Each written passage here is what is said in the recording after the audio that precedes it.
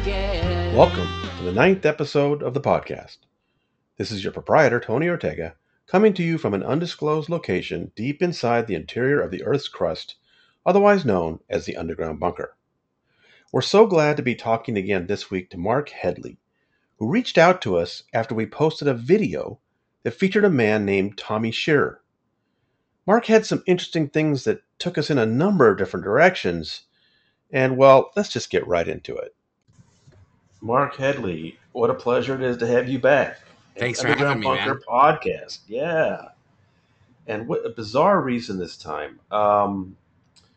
Last time we talked about David Miscavige moving to Florida and what that might mean for Scientology. All very serious, high level stuff. This time, um, recently at the bunker, we highlighted a couple of videos. One of them showing some children in Ireland being indoctrinated into Scientology very young. But we also attached a video of a strange guy named Tommy Shearer. And one of my readers had brought this to my attention. Tommy is a longtime Scientologist. He lives in Southern California, but he's originally from, oh gosh, I forgot, somewhere else, back east. And he apparently has self-published some science fiction. And so he kind of says, I guess he's got a small-time YouTube channel where he talks to his fans or whatever.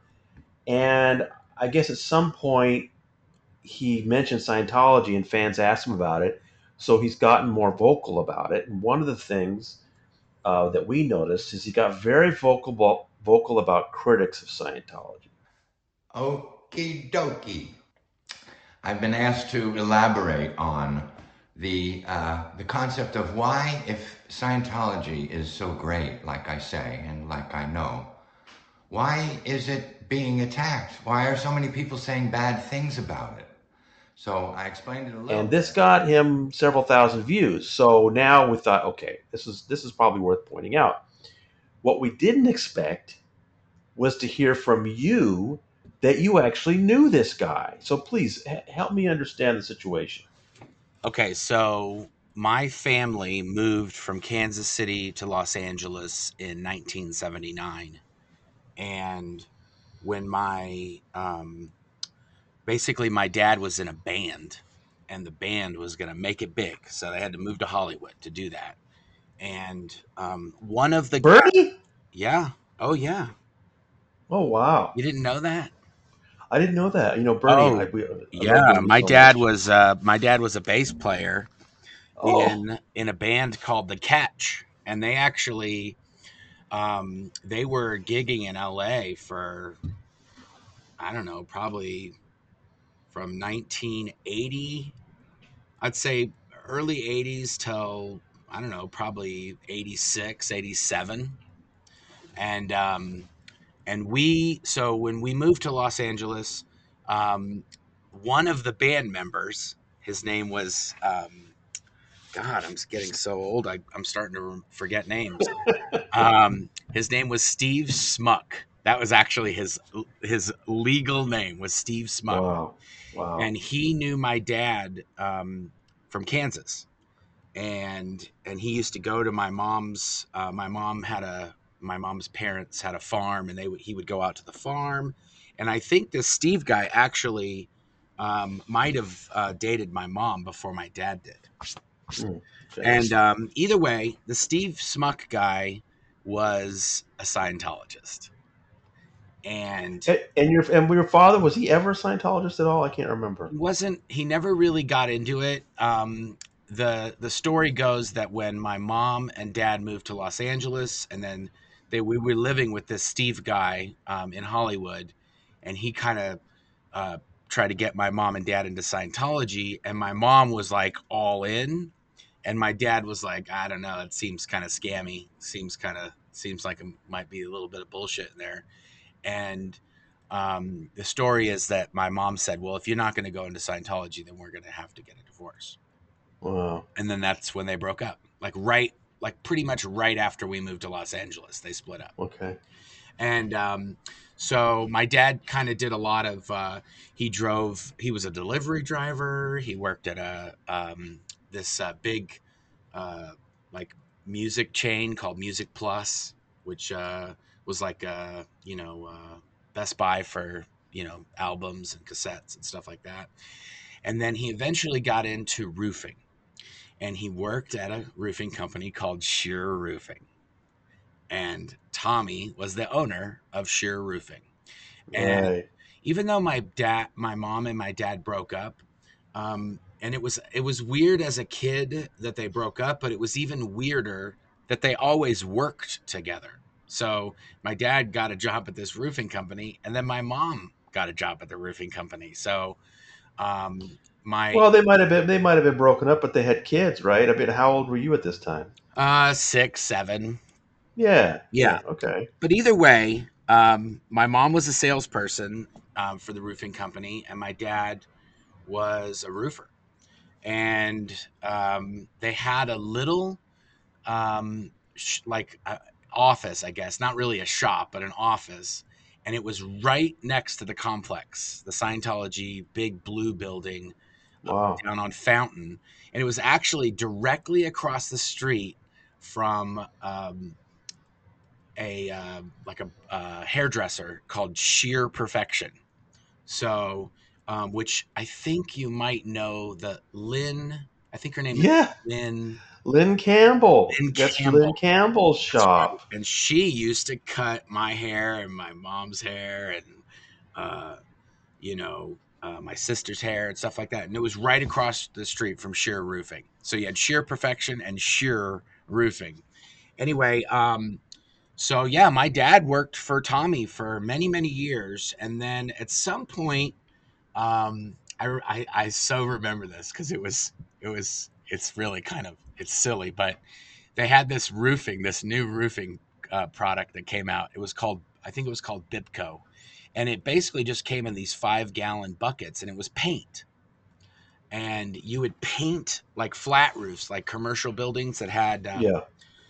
flat roofs. You would just paint this material on the roof, and the pitch was that it's like a polyurethane membrane that seals your roof, and it basically is just like a giant tarp that you pour onto the roof, and then you don't have any roof leaks.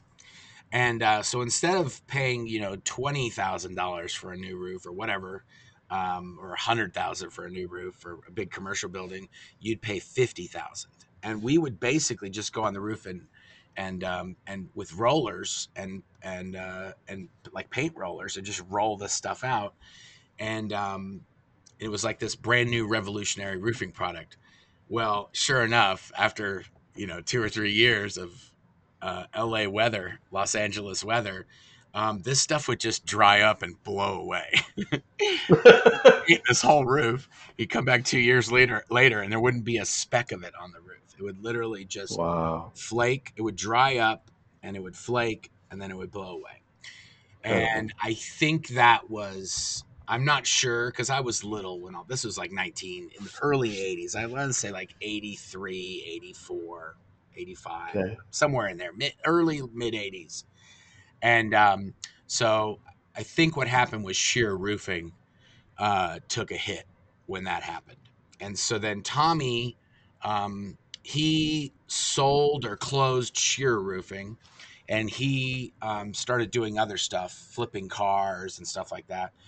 And my dad still worked at the company. Actually, just changed to a new company called GQ Roofing, which was good and quick. and, and there was another Scientologist who owned it. His name was Chuck Weiss, and he was an insane alcoholic, which my mom dated and lived with. And one of her, 47 boyfriends that she had when I was a kid. And Hey, she was living life. she was living life.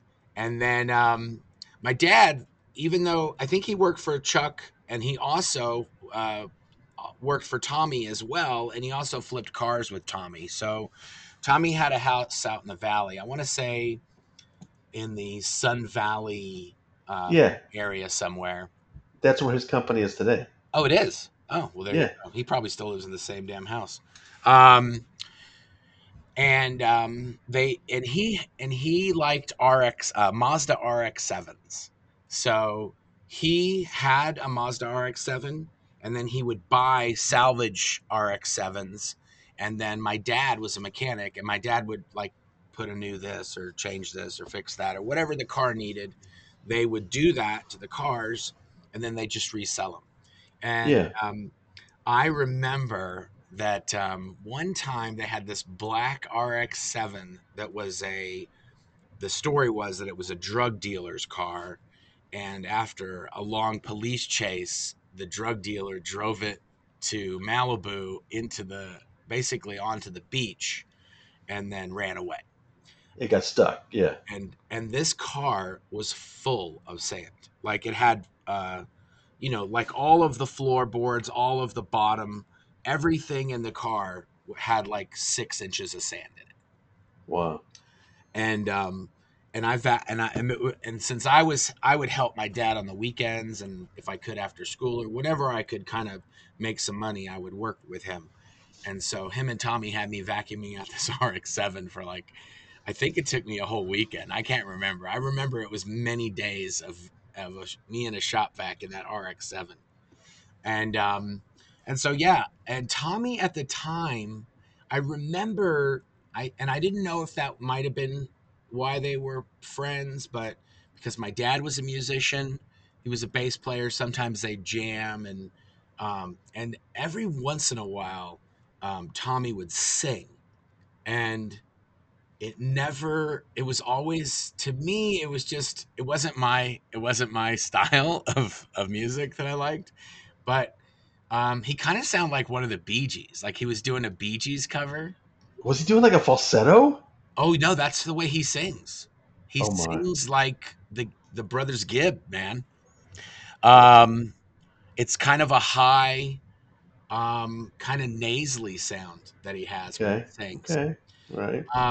But the other thing that kind of like, I don't know, it got my attention. So it's when you posted that video, I don't know why and I don't know how, but like 2 weeks before that, somebody else, and it might have been the same person that tipped you off, somewhere posted a video of this guy talking. And as soon as I saw him, I'm like, I know that guy, but he looks really different.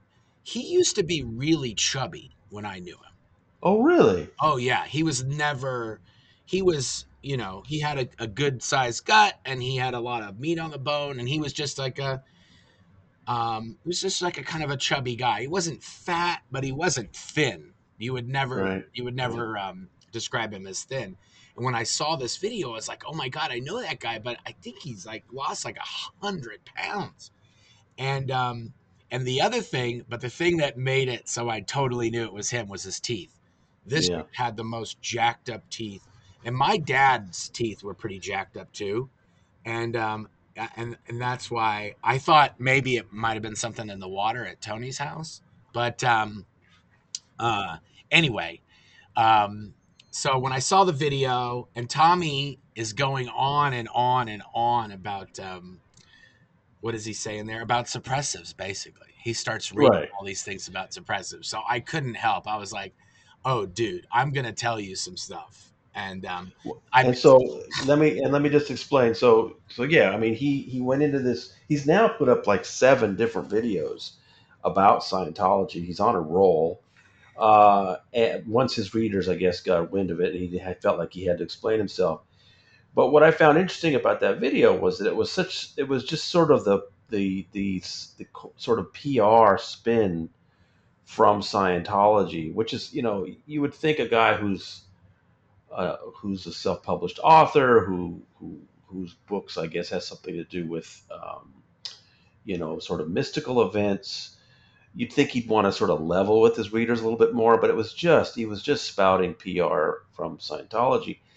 And you let me know that you had written him this lengthy response, reminding him that you knew him from when you were young, and also saying, look, you had been in literally in base and worked directly with David Miscavige, and so you could tell him what really went on. So there was this really nice, lengthy, I think it was even in two parts, comment under his video.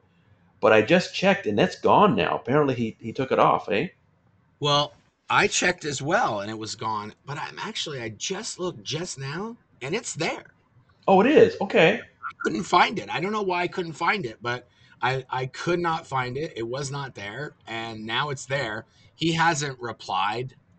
And Um, let me just point out that I did email Tommy that first day. Once Mark and I talked, and I thought we might do something. I emailed him.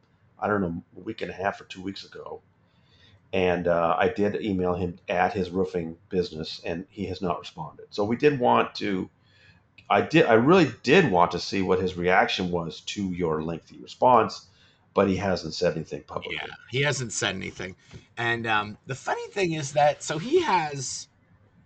Let me just pull it back up here because I had it just a second ago. He has like let's say 15 videos up on his site, Yeah, and maybe 14, maybe a little less than that. But they all have, let's say, between 50 and like 10,000 views. One of them's got like 26,000 or something like that. But then he has one song video that has 1 million views. He'll never forget. He'll always regret. Trapped in a maze. It has 1 million views, and then that's what I was like. I thought to myself, like, wow, that's a lot of views for his videos. But then all the other videos are, anywhere from, like I said, like 50 to, 25,000 or 26,000 or whatever. But right. yeah, and I couldn't believe that he lost all that weight, and also I think, oh, you know what? And the video that has 1 million views is a song. I just looked at that just now. It's actually a song. Right. It's not a rant. So I haven't listened to it. I don't know if I dare, but I bet you if you listen to it, it's gonna sound you. Well, I will make sure and drop a little sample of it into the It's gonna be podcast. Bee Gees esque when you hear Okay. it. Okay. Unless his style. His style. I mean, his style could have changed. This was 1980, 5 when I knew him. So his voice and his music stylings could have changed over the last, whatever that is, 50 Well, years. he does promote Scientology in the overtly in the comments or additional information of that song. I wonder if Scientology has helped promote it. I Um, I don't know about that. I literally do not know, but I doubt it. It'd be interesting to find out how he's gotten 1 million views on that when, like you said, the rest are just very small. Yeah. The other thing that I always thought um, was just a little bit odd about Tommy is that I don't think he ever did much in Scientology in the 80s. So um, when you're in Scientology and you're active, that's like all you do. Like as soon as the workday's over, you go to course or you go get auditing at the Scientology organization near you. And so when I was a kid, my mom spent every waking moment not at work at the Scientology Center. Like she was there every single night of the week when during the school week or work week for us or her. And so as soon as we got out of school, she would pick us up. We would eat somewhere like Kentucky Fried Chicken or something fast, and then she would go to course. And course started at 7, and I think it went to, I want to say it went to like 10:30, 10:45, and then she'd come home and then go to sleep. That was it for pretty much our entire childhood. That's how it went. Right. Um, and that's pretty much how any Scientology family, if your parents are active, they're actually going to the organization at least 5 nights a week. Out of 7 days, you have to attend 5 to get your Wow. amount of study in that you're supposed to get in a week. And so and Tommy lived out in Sun Valley, and there's no Scientology organization out there in the 80s.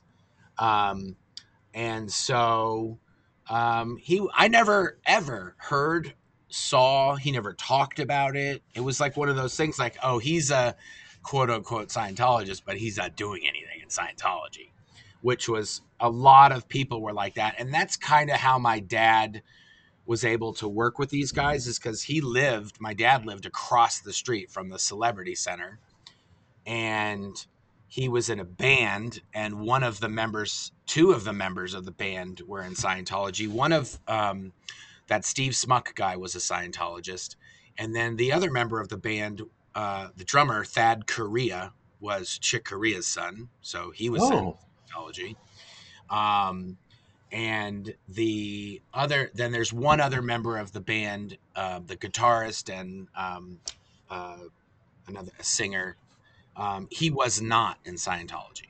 So my dad and him kind of hung out, and then the other guys were doing whatever they were doing. But they would play gigs at the Celebrity Center. So even though two of them weren't Scientologists, it was kind of like everybody kind of thought they were, or they weren't against it. So it was kind of like, whatever. Um, and I think early on, my dad figured out if he was gonna be able to see my sister and I, then he had to kind of play nice, because they were, scorched earth on parents that were against Scientology when one of the other ones was in it. It was kind of like, oh, you get a divorce and you move away and you never see that person ever again. So, and because I went to a Scientology school, I would see that all the time. Um, one of the kids that I went to school with was a girl named Jamie Wasserman, and her dad was a big time lawyer for uh, Scientology and did a lot of stuff. Another girl I went to school with was Angie Veneer, and her dad was Merrill Veneer. And when he went ah. sideways, that was a big thing. So we Was that saw. Angie LeClaire? Is that Angie LeClaire that That's you knew? Angie LeClaire. That's exactly the All right. same. That is one and the same. So All right. it was, I could see what happened when the dad, went sideways on Scientology, that you never saw the dad ever again. So Ken Wasserman, Meryl Veneer, there's probably another 20 examples if I just sat down and thought about it. But um, so so the fact that now, so Tommy did never really seem like that big of a Scientologist, and he wasn't, he didn't have a lot of money, and that's usually how you could kind of separate the Scientologists, is the ones that had money and that were successful, they spent a lot of money and a lot of time in Scientology, and the ones that didn't have money and were working a 9 to 5 job and doing whatever, um, they were tired when they weren't working. They weren't going to go to the org, and they didn't have any money anyway. So, um, and that my mom was kind of like right in the middle. We weren't wealthy at all, but she spent every penny and every extra second she had on Scientology. So, Wow. so we might have been okay, but she wasn't spending money on place to live or food or clothes, or she was spending money on Scientology. So Hmm. Hmm. anyway, so when I saw the video a few weeks before you had posted one, I saw something and I thought, oh, look at Tommy. And I was like, oh, he's like, oh, I'm all about Scientology. I was like, sure you are. Sure you are, Tony. Sure you are, Tommy.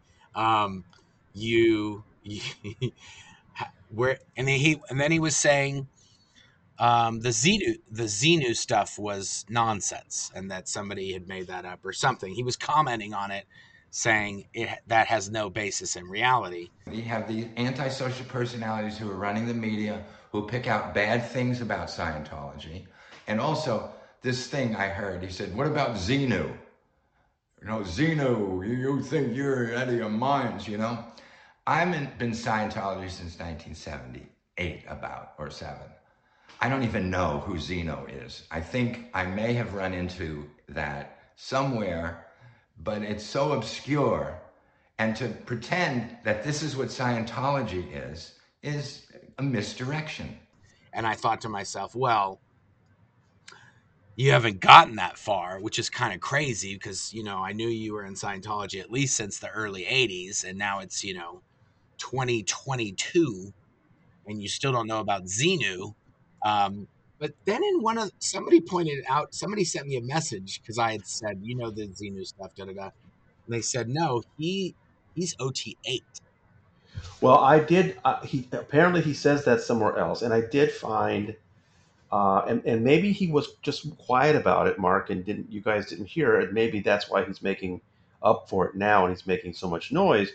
Was that in a 1988 copy of Source magazine, he was listed as completing OT6. Okay, so maybe he did it, but so here's the thing. If he never got to OT3, then he would never know about the Xenu stuff. But if there's a magazine saying he's OT6, then he 100% knows about the Xenu stuff, and then he's lying saying it doesn't exist. So it's kind of a double-edged sword for Scientologists. If they say they don't know what Xenu is, because they're not allowed to say it, they're not even allowed to say the word Xenu within Scientology. That's like you could be declared for talking about Xenu in Scientology. It's And a let me just real quick for the folks who may not be up on all this lingo. In Scientology, the counseling you go through is called auditing. It is a past life counseling where you are asked to remember things that happened to you hundreds, thousands, millions, even billions of years ago here on Earth or other planets. And through your initial years of Scientology, you're always asked to remember what you can about your life, and you're never told what you should remember until you reach something called Operating Thetan Level 3, or OT3 for short, which happens years after you started and you've probably sunk hundreds of thousands of dollars in already. And on OT3, it's revealed to you that L. Ron Hubbard, in his own handwriting, has some history of the galaxy he wants to tell you, that 75 million years ago, there was this galactic overlord named Xenu who ruled a confederation of 76 planets, and that at some point he had an overpopulation problem, and so he knocked out a bunch of people and stored them in a glycol mixture, put them in spaceships that looked like DC-9 airplanes, or I can never remember the number, DC-8s, whatever, I think and they were flew them to. I think they were DC-10s. Tony, please Okay, thank you, get your Mark. facts straight. Thank you. And then they flew them to a planet called Tigiak, which today we call Earth, packed them in around the base of volcanoes, and then obliterated them with H bombs, captured their souls with an electronic device. Their souls in Scientology are called thetans, and then subjected them to weeks of 3D movies to indoctrinate them and plant various ideas, including the world's religions, such as Jesus and Muhammad and all that. And that those are just all false memories that Xenu placed in all of us 75 million years ago. This is the wild. And remember, up to this point, Scientologists are never told what to remember about the past. They're always asked what are their memories about the past. And then the very first time this is told in OT3, suddenly Hubbard has this bizarre backstory about Xenu. And so what Mark is saying is right, that if you haven't yet gotten to OT3, you should never have heard the name Xenu in Scientology and wouldn't know what people are talking about. And then once you have been on OT3 and you revealed this information literally in a locked briefcase in a secret, in an office nobody can go into, once you're finally exposed to this information, you are sworn never to tell another Scientologist about it or risk being, what Mark said, declared, which is essentially excommunicated, and all other Scientologists would have to cut off contact with you. So very serious stuff. So here's Tommy on his video saying he's never heard of Xenu. And so when I wrote about this, I said, well, to be fair, if he hasn't achieved OT3 yet, he wouldn't know. But like I said, I found a record that he definitely did at least OT6. He apparently has also told people he's OT8. And as Mark says, there's absolutely no way he has not heard about Xenu in Scientology. He's simply lying about it. Yeah.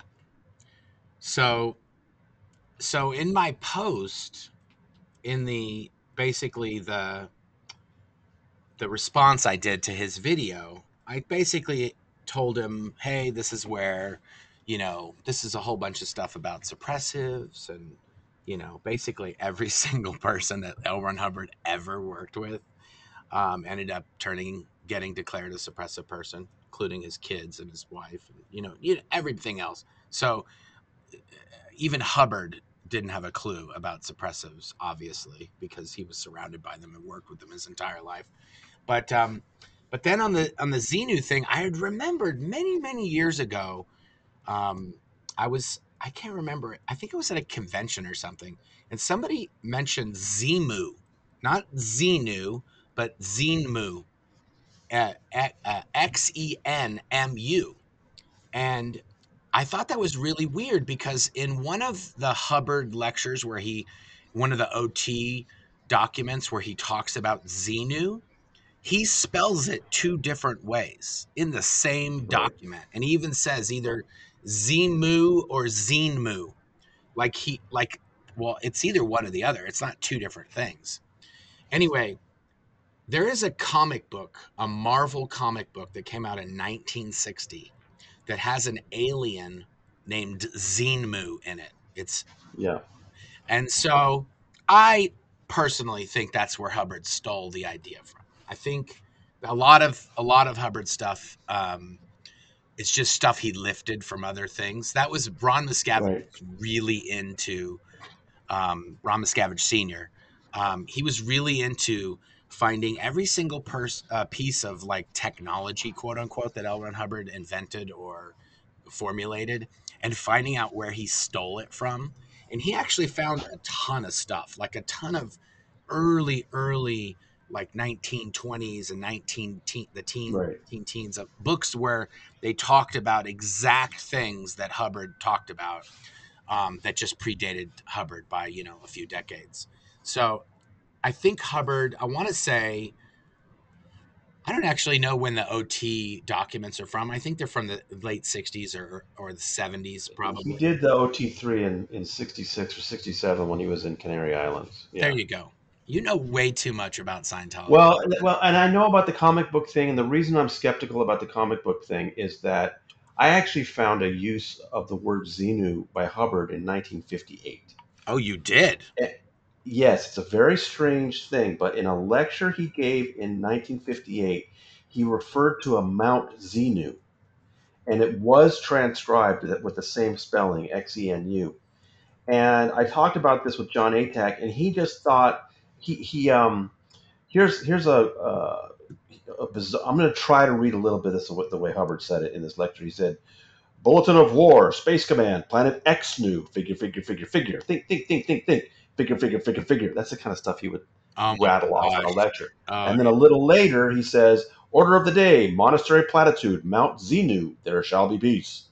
I mean, it's he and John Atack would point out that says he thinks that he just had certain phrases in his head and he would throw them around. And that's probably all it was, is that he had used that phrase, that sound, Xenu, once in 1958, and then just repeated it again in 1966 when he came up with mm. OT3.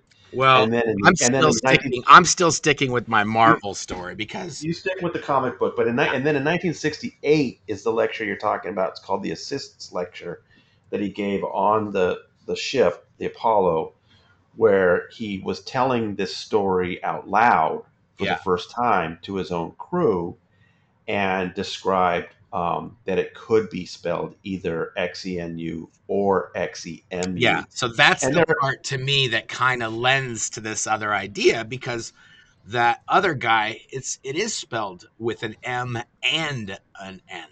So and then the people in Britain, Scientologists in Britain, tend to use the M spelling, Xemu. People in America tend to use Xenu, and there has been some debate about, is one of them right? And I will point out that when he wrote his screenplay, Revolt in the Stars, yeah, in 1977, yeah. when he actually finally committed this to paper, he used the spelling with Xenu throughout that screenplay. Okay. So there you go. Crazy. Yeah. So the other thing is that this Zemu guy in the comic books, just so we know, everybody knows what happened to him, is he was Yeah, defeated by Iron Man as one of the, people. So we could see Zemu could show up in the Marvel Cinematic Universe. that would be great. That would be great. Anyway, that would be amazing because then what are they going to do? And also, Zemu was from another planet, and he could hypnotize you. So I don't know. Interesting. Just some weird parallels that Lord Xenu and the Marvel Xemnu guy had. Um, Well, we know Tommy was lying about that. We know that he knows about Xenu. yes, of course he does, and that's But why. then what I also was impressed by your response was you really took the time to explain to him that things that he couldn't know himself. He Tommy wouldn't know what's going on at the base or the things that you saw. So Sure, you took the time. I did. Tell our listeners what are some of the things that you explained to him to help him try to see that he was spreading false information about Scientology. Well, one of the things I've actually been decently successful. When people I've gotten a few people out of Scientology by just telling them stuff that went on at the M base. Wow. And one of the things that really sort of kind of rocks their world is that at the international headquarters of Scientology, they don't use Scientology. Like they almost don't believe in Scientology. That's a great point. I hadn't heard that before. You're absolutely right. So things that, and this was really, I'll give you a great example. Is that when Leah first was leaving Scientology, she was talking to Mike Rinder, she was talking to me, she was talking to a bunch of different people. She hadn't, I don't think at the time that I was talking with her, she had come out, so to speak. She hadn't told the world that she's not in Scientology anymore. Right. But but I would tell her things that would go on, or she would tell me things, and I would be like, "Oh, who gives a shit that that person did this or that?" And she goes, "Oh, but that's not per the policy." And she would always say, "That's not per the LRH policy. That's not standard." And it would always make me laugh, like as a Scientologist that's not working for Scientology, you're beat it's beat into you. Like what does LRH say you should do? What is this? What is that? And within Scientology, it's like the wild wild west. Like nobody gives a shit. Nobody. It's like we have to get this done, and we're going to get it done any way possible. And the last thing that we're worried about is what's the policy. Like it's literally like it's laughable. So she would keep saying this. And I was like, Leah, those policies are for you. They're not for the people that work in Scientology. They're for Wow. the members to keep you in line. But at the headquarters, we do whatever the fuck we want. And and one of those things is blowing all of your money. So at the Imp base, um, we would do basically we were building buildings, and we were building roads, and at that big property it's like 500, I think it's 550 acres or almost 600 Yes. acres. It's a lot. It's a Right. big property. Yeah. Yeah. But a lot of times we would not hire professionals to build the buildings. That there might be like a contractor who like pulls a permit, or um, there was a guy actually he wasn't a Sea Org member, but he came to the property, and he was the guy who would kind of be the between the city and Scientology, and he would help get the permits, and he would help hire maybe a certain contractor or a certain firm that was licensed to do a certain trade, and then that person would basically be told, You need to utilize our people to do this work, even though we're not trained at all to do that work. And so a lot of the buildings on the property were built by the Sea Org members that worked at the property, with under, quote unquote supervision. And sometimes those guys didn't give a shit what we did, and sometimes they just freaked out the entire time, like, no, you're doing that wrong. You got to do this. You got to. So we basically the bottom line is we rebuilt and we redid a lot of things on a lot of buildings because they were either not up to code, or they were gonna fall down once we got inside them, or whatever it was. But I would say during the 15 years that I was there, I could probably document about $50 million that we wasted. Just completely just pissed away. Just useless. Just we spent it, and it was either we spent millions of dollars doing something that was just never used, or we spent millions of dollars and then tore the entire thing down. Or and that's not just on buildings, that's on video products, on films, on all. We shot a movie. We actually shot an entire Dianetics infomercial with Grant Cardone. Yeah, we spent months shooting a documercial or infomercial with Grant Cardone as the main narrator. I actually even David Miscavige did not want to use Grant Cardone. He thought Grant Cardone was a slimy car sales guy, and he wanted to use Michael Roberts or Michael Fairman to be the narrator. and and I actually kind of I almost got in really big trouble because I said, yeah, we're not going to use those guys. And everybody was like, COB just said we're going to use Michael Roberts or Michael Fairman, and you just told him no. And he actually basically kind of called me out and said, okay, MFer, if you want to use Grant Cardone, go to Riverside College and have Grant Cardone read the script, like a 2-minute section of the script, Michael Fairman and Michael Roberts. They all have to read the exact same thing as if they're the narrator and show it to college students. And whichever ones the college students pick, that's who we're going to use. And that'll And be so like, you did that? yeah, we did. We recorded Michael Fairman, Michael Roberts, and Grant Cardone saying this little video. I remember we had to track down, Grant Cardone was in Ohio, and we had to track down a cameraman to go to his hotel wherever he was at in Ohio and video him saying this exact script section, and then edit it and get it all. And then we took laptops and we went to, I guess it's Riverside, UC Riverside actually. And we went to UC Riverside, and for like, I want to say like maybe 2 or 3 days, we just showed kids these videos and we said, which one do you like the best? And fucking Grant Cardone fucking blew those other two dudes away. Like, if we did, like, let's say we did 2,000, we showed 2,000 kids. Grant got like 1,500. So it didn't help that, Michael Fairman was a lot older, and Michael Roberts has mortgage eyes. So, like, one's variable and one's fixed. Oh, that's funny. And so, yeah, so Grant won. And Grant is a kind of like a slimy car salesman. He still is to this day.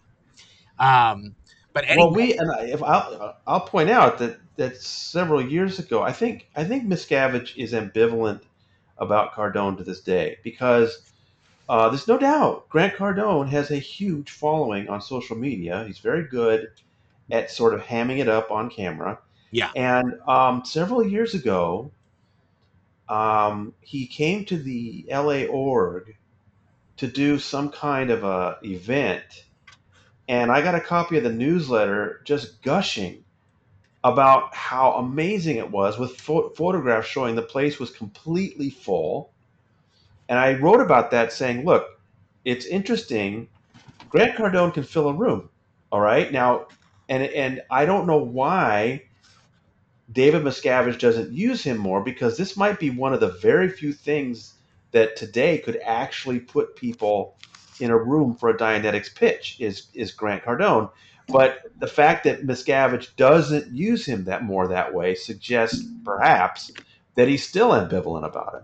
Well, there was a ton of stuff. So I say, let's use Grant. He says, no way. I don't like that guy. Da da da da da. And then I say, well, I think we should use him. That was kind of whatever. We do the thing. We then, and that was basically like everybody was like, Mark, you are a motherfucker. Do not gloat. Like they knew that I was going to be like, I was like, oh, I'm going to shove this up Dave's ass. I'm going to be like, oh, like who has got the pulse of America? You or me?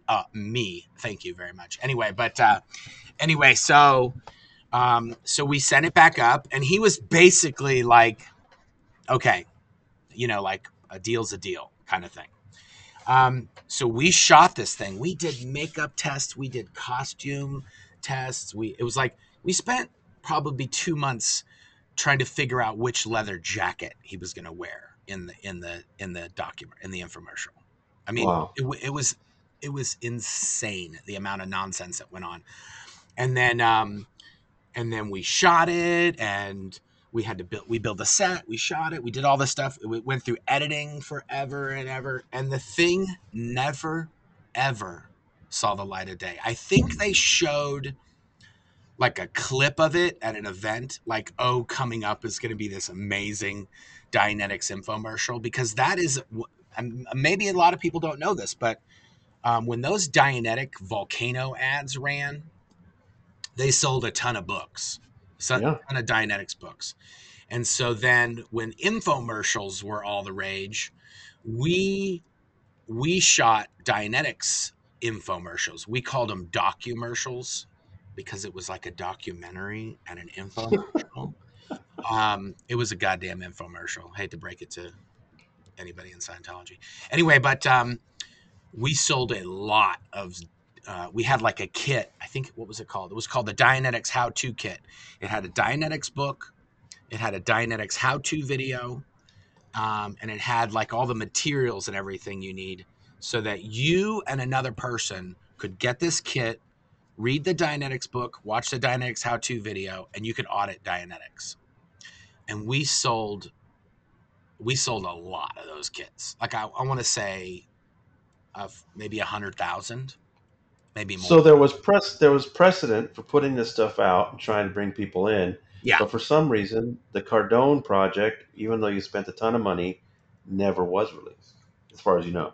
Yeah. And really at the end, I think basically, like, if Dave says something is some way and you prove it's not that way, he will eventually prove that it is the way he said it was. So Right. I really, at the end of the day, think that he just never liked Cardone. He never wanted him as the narrator. And even though we shot the whole thing and we produced the whole thing, he still just didn't want Grant Cardone being the guy. And in my heart of hearts, I think David Miscavige um, thinks that Grant Cardone is competition. That's what I genuinely believe. That's interesting. I Grant mean, he Cardone had. lives the life that David Miscavige wishes he could he Yeah. could live. And the other thing is that, and this is a hilarious story, is so Grant came to the base. Grant came to the Imp base, and he was at the base for weeks and weeks. When we were shooting with him and doing costume tests and makeup tests and all that different stuff. And I'm pretty sure that Dave and him spoke, and they met and they spoke and they talked, and then it was whatever. And Grant Cardone will blow smoke up Dave's ass every chance he gets, and how awesome Dave Miscavige is and everything else.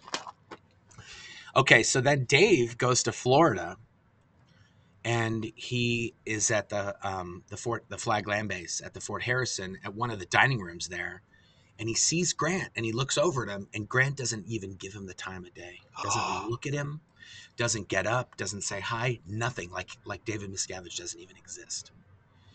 And Dave Miscavige fucking lost his shit. He gets back to the base and he was like, you better find out what that Grant Cardone motherfucker's got going on, because I saw him at Flag and he didn't even fucking acknowledge my presence. Anyway, it Wow. was a huge flap. Anyway, so I think either I called up Grant or one of the talent people called up Grant, because once you're like in a film or a movie, then now Gold is kind of your wrangler, not Celebrity Center. You get kind of turned over to Gold, and Gold has to figure out what's going on with you, and then we might coordinate with Celebrity Center and say, hey, COB went to Flag. He met Grant. He saw Grant. Grant didn't say anything. COB, or Grant needs to be pulled in and find out what his out ethics are. Da, da, da, da, da. Anyway, we get a hold of Grant. Grant's in fucking in Hollywood. He's been in Hollywood for fucking the last 4 months. He ain't at fucking Flag.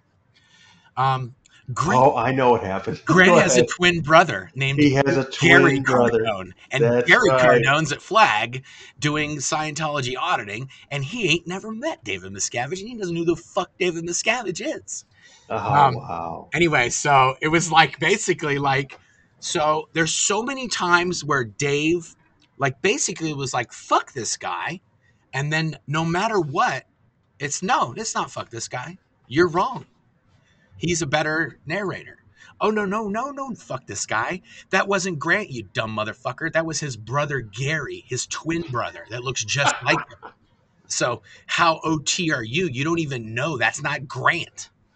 Anyway, so the fact that Grant was like later on, so this is in the early 2000s, late 2000s, early 2000s, kind of when Grant's getting into Scientology. Yeah. There's a lot of other stories we could tell about Grant. Some that are very, very not friendly, not safe for work friendly. The things that happened at the base. Maybe we could talk about that another time. But Wow. We might have to. yeah, Yeah. it's pretty like insane craziness. Anyway, but when I got out in 2005, and I went to I went to buy a car. I had no credit. I had nothing. I couldn't get a car. Finally, when we moved out to LA, I went to go buy a car, and I was talking to the sales guy, and I was like, you're really good at this. Like, how do you get to be really good at car sales like that? And he goes, oh, there's one guy who's like the most amazing, like, trainer who can tell you how to sell cars and all this. I was like, oh, what's his name? He's like, Grant Cardone. And I was like, oh, you got to be kidding me.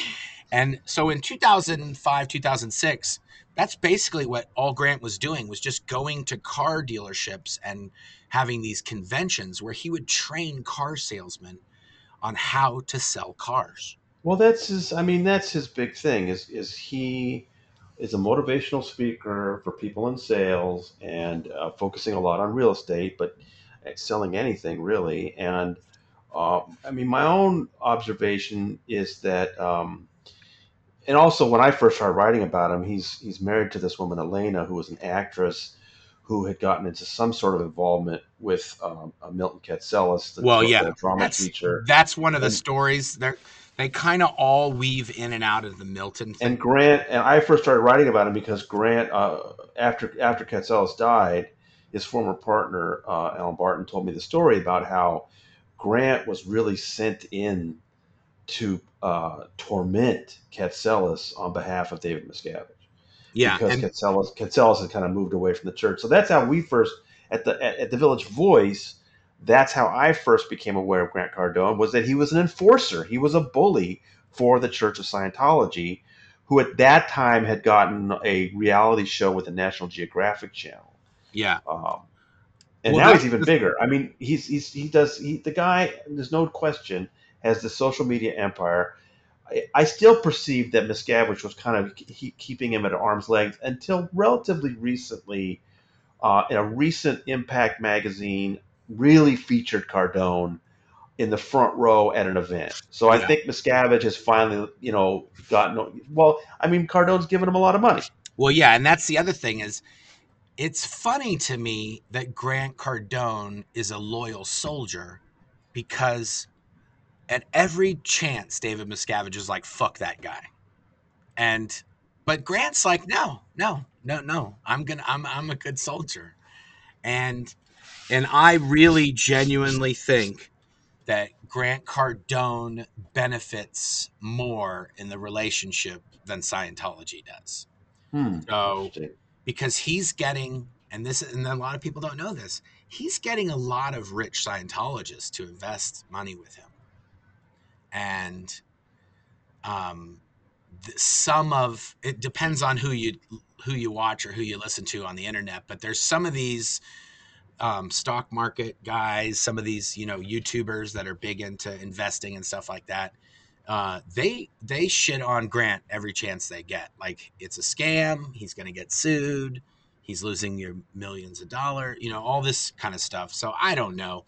I don't know enough about all the interworkings of Grant stuff, but I do know a lot of behind the scenes stuff. Well, and again, I'll give him credit. He's actually trolled those critics in some interesting ways. I remember at one point when there was some economic issues going on in the world, he said that he was going down in flames and that he was having to sell his plane and he was in big trouble. He was going to be in prison, and it turned out just to be a big troll. So I mean, the guy is very aware of what people say about him. Yeah, um, I don't know what the Grant Cardone story is going to end up. You're right. It is interesting.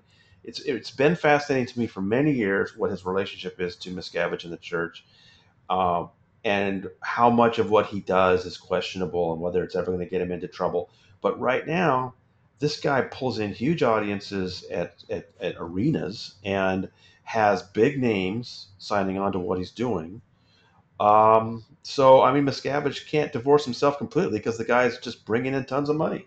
yeah, and that's I mean, I know that there's possibly some connections between that guy Bob Duggan and Grant, and possibly a guy named Tom Cummins. There's a bunch of kind of like wealthy, The uh, big whales. yeah, big Scientology whales, and they're all down in Florida, and that's kind of that's Grant's stopping ground. He made a ton of money in Miami. Um, there's a lot of there's stories about that too. Like when he came, if you're an actor and you want to come and work for Golden Era Productions, you have to get what's called a security check. It's basically an interrogation on the e-meter, Scientology's e-meter, and you got to tell all your deepest, darkest secrets so we can tell if you're gonna be able to come to the property or not, and if you're gonna be basically if you're gonna be a problem in the future, we want to know about it. And Wow. a lot of stuff came up during that. And that's if you're working Golden Era and you're over the talent department, then you find out about all that kind of stuff because it's in all the Jeez. reports. And yeah, his early financial beginnings are definitely very problematic, and how he kind of jump started his real estate portfolio. Well, and let's just bring it back. I mean, the reason why Cardone came up is you wanted to give an example of a big waste of donor Yeah, money that exactly. was spent on this project and starring him, which never saw the light of day. But I want to get back to where we were because the really interesting thing that you said was that this has been effective in sort of disrupting for some Scientologists their thinking to Yeah, point out that okay, and we've been talking about this place alternately called INT or Gold, which is this international management headquarters compound, which is about 90 miles east of Los Angeles, that David Miscavige has apparently forsaken now and just never yeah, goes there anymore.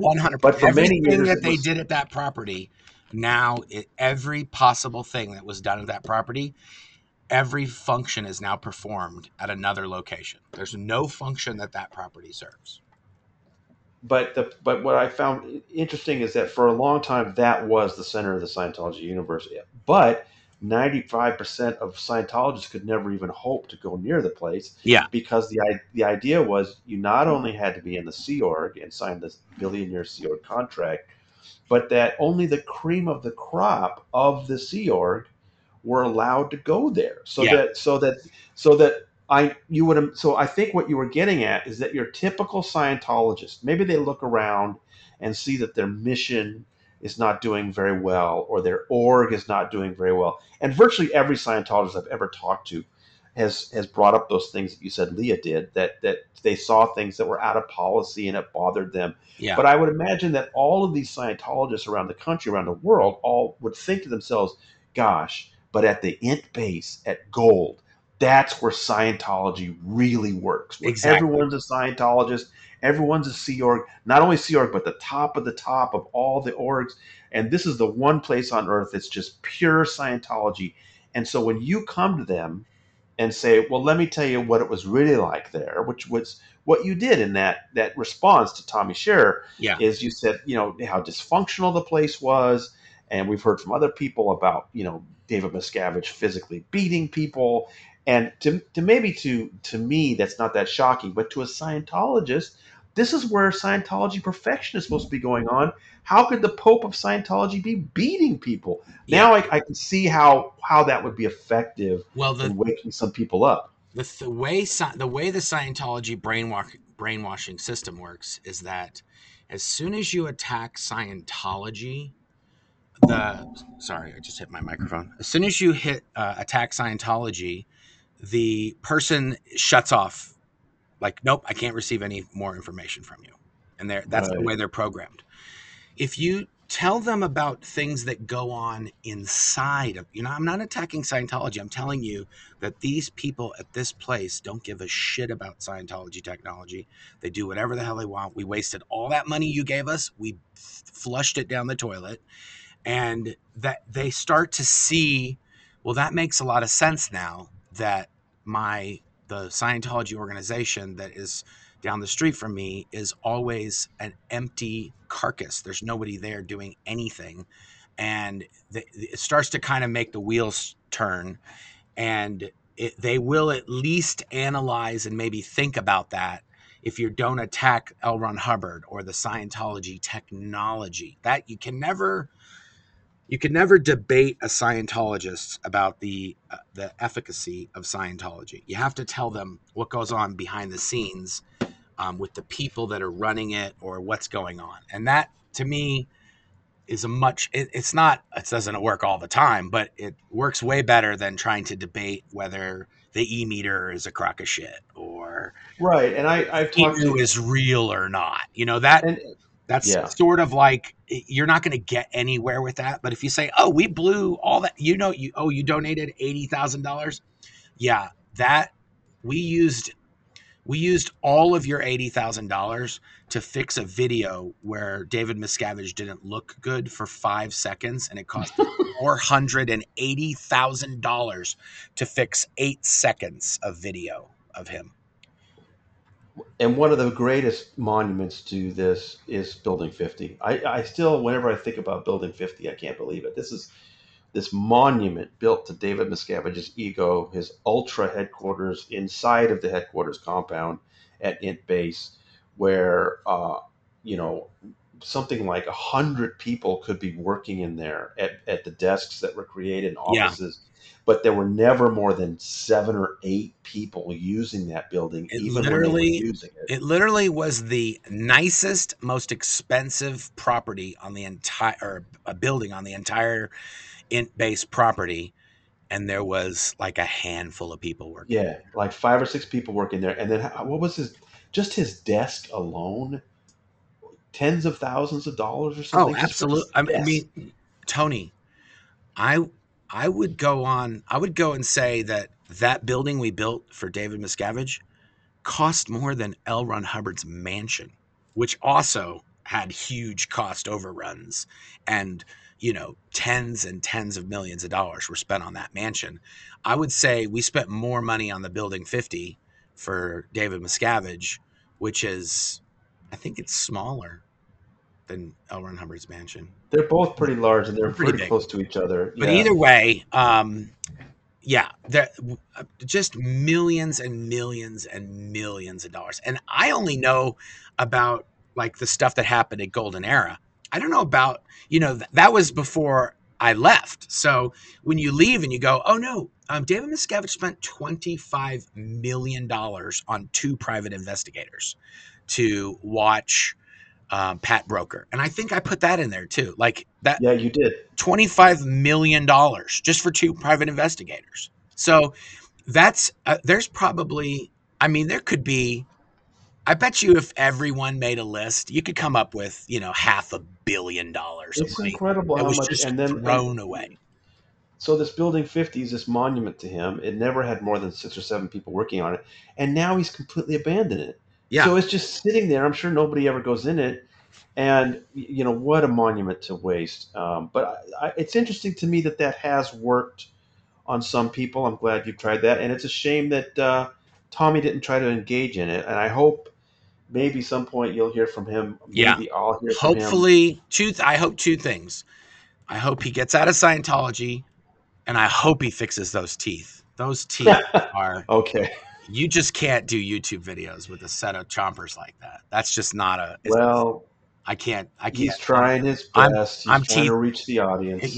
Whoever out there, you're like, oh, Mark, that you shouldn't teeth shame. I'm teeth shaming. Those teeth are not, they're not ready for prime time. They are not. Well, maybe in that way he's like L. Ron Hubbard, who also died That very is a sad. funny thing that somebody did mention that in the comments. They're like, "Oh no, he's a total Hubbard believer. Look at those teeth. He doesn't believe in a dentist like Hubbard didn't." Okay, well, maybe I hope we get a chance to talk to Tommy, and maybe we can help him with a dental bill. But listen, Mark, thank you so much. Tommy We Shear ended up all over. GoFundMe dentist.